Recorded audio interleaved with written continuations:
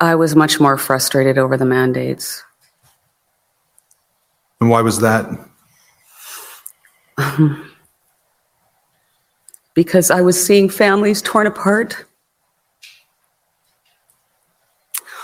The suicides in my hometown were so numerous that they stopped reporting them.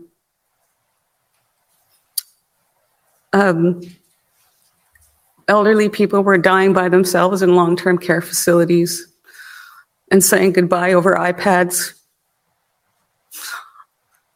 My grandma is 94 years old, and she was locked in her little apartment by herself for 2 years.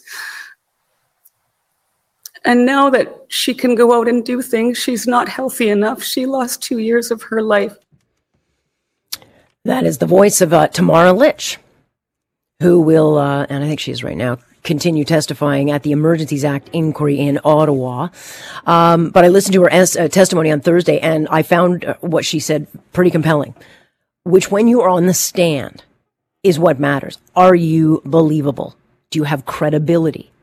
And so listening to her, when you compare her to some of the bananas that have been on taking the stand in the last little while, she actually was quite believable. She was very empathetic.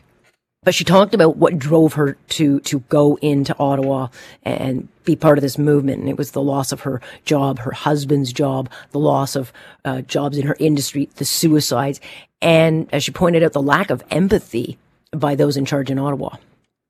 I was becoming increasingly alarmed listening to my Prime Minister call me a racist and say that I shouldn't be tolerated. I found his rhetoric to be incredibly divisive, and I'm a believer that if you are a leader of a country, you have to lead all of your people, even if you don't agree with them. I have the tears of thousands of Canadians on my shoulder who every day told me that we were bringing them hope. I saw little old ladies praying on their knees on the side of the road, and I saw little children holding signs saying, "Thank you for giving me back my future." So that's just a little taste of what she had to say. So again, whether you think she's a great actor, whether you hate her or like her, she was compelling to listen to. And I think people will listen. She didn't take credit for starting the movement or being the leader. She felt the blame and the focus became her problem because she was in charge of the money when it started to come in, and she wasn't prepared for that stress because they had a target of like 100,000, and then it turned into 24 million. And it was stressful. She talks about the divisions within the power struggles and a lot of growing concerns about the views of Pat King, who, Lich felt was making it about himself and basically said, don't be a part of it. It's not about you. But she continues today. She's definitely worth listening to because we've also been hearing from other convoy members, including a guy named James Bowder. And I don't know why he's on the stand, to be honest. He's the guy that made the loony memorandum to overthrow the government. And there is a reason intelligence didn't, I think, isolate or point out this guy. He's lacking. He's not even believable.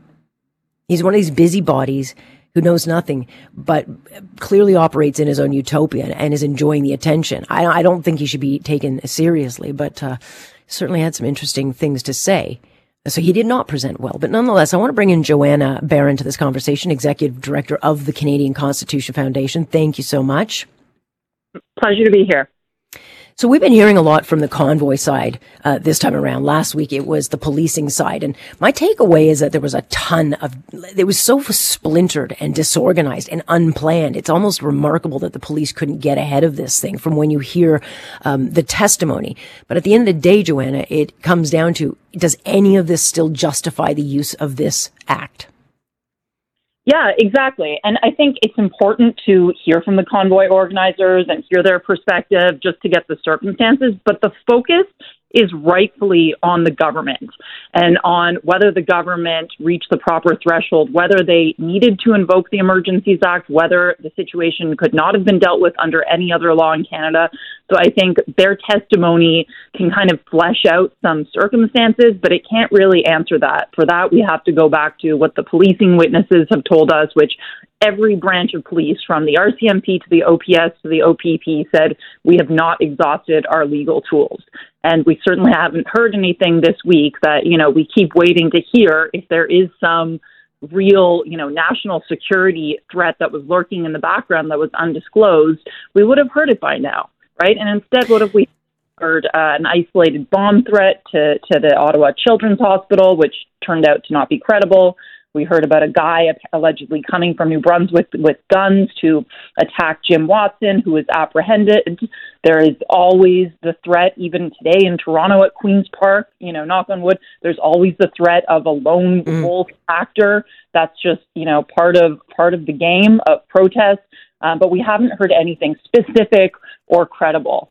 And so I think, the federal government is going to have a very difficult time making the case that under the very clear requirements of the Emergencies Act, it was justified.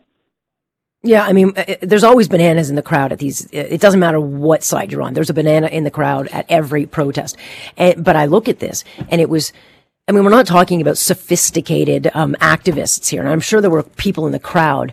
But again, from what we're hearing, it's just almost unfathomable how the police could not get ahead of this and take care of it.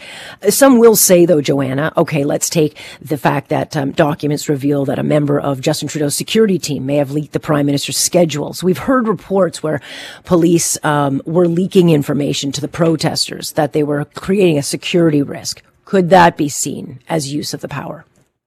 Well, again, even if that's true, even if we take the case for the protests that they were possibly dangerous, they were possibly, risked on spilling into a sort of chaotic scenario, like even if we accept that at its highest, the question is, what tools did the government need in invoking this extraordinary instrument where they created new laws, froze people's bank accounts, gave the police the power of any Canada to stop any gathering? Like, what did they need that they didn't have under ordinary criminal laws? Because the way that the protests ultimately were stopped were by very standard police tactics, right? Kettling, getting a bunch of cops in a line. And so that really is the question that we have to focus on, because that is, the purpose of the inquiry is to determine whether they were justified in going above and beyond. Even, for example, one of the big frustrations of this whole commission is that Doug Ford hasn't agreed to testify, and we can talk about that. But I'm sure he's busy these days. We could talk about Doug Ford probably all day at this point. I need another show for that.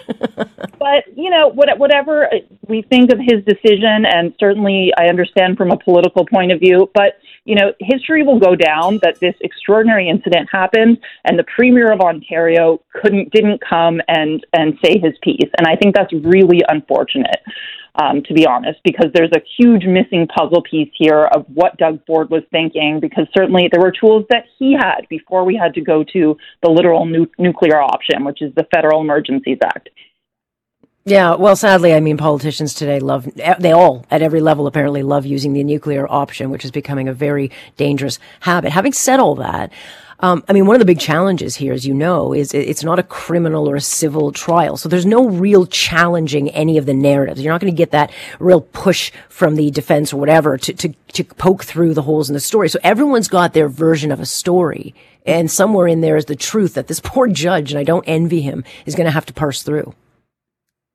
Yeah, well, it's true that this will have sort of an advisory effect only. Having said that, first of all, there is a court case that will issue a formal ruling on whether it was legally correct. That will be heard in January, that the Canadian Constitution Foundation is involved in. And I have to assume that whatever Commissioner Rouleau's decision is will be highly influential on that case, just given the extraordinary amount of information we're being exposed to. So I think it's still very meaningful, and you're right that Rouleau has his work cut out for him. It's a fire hose of information at this point. God. And on a really, normally judges can pick the date that they're going to table the report. He's got a fixed date. So I honestly, that would cause me to drink excessively, but I don't know what he'll do to get through it. But nonetheless, it's a very big challenge he's got ahead of him. We'll keep watching. Joanna, thanks so much. Thanks, Alex. That's Joanna Barron, who's with the Canadian Constitution Foundation. So they are all watching this very, very, very closely. But there's no question this judge has got a huge amount of work to do and get through all of this.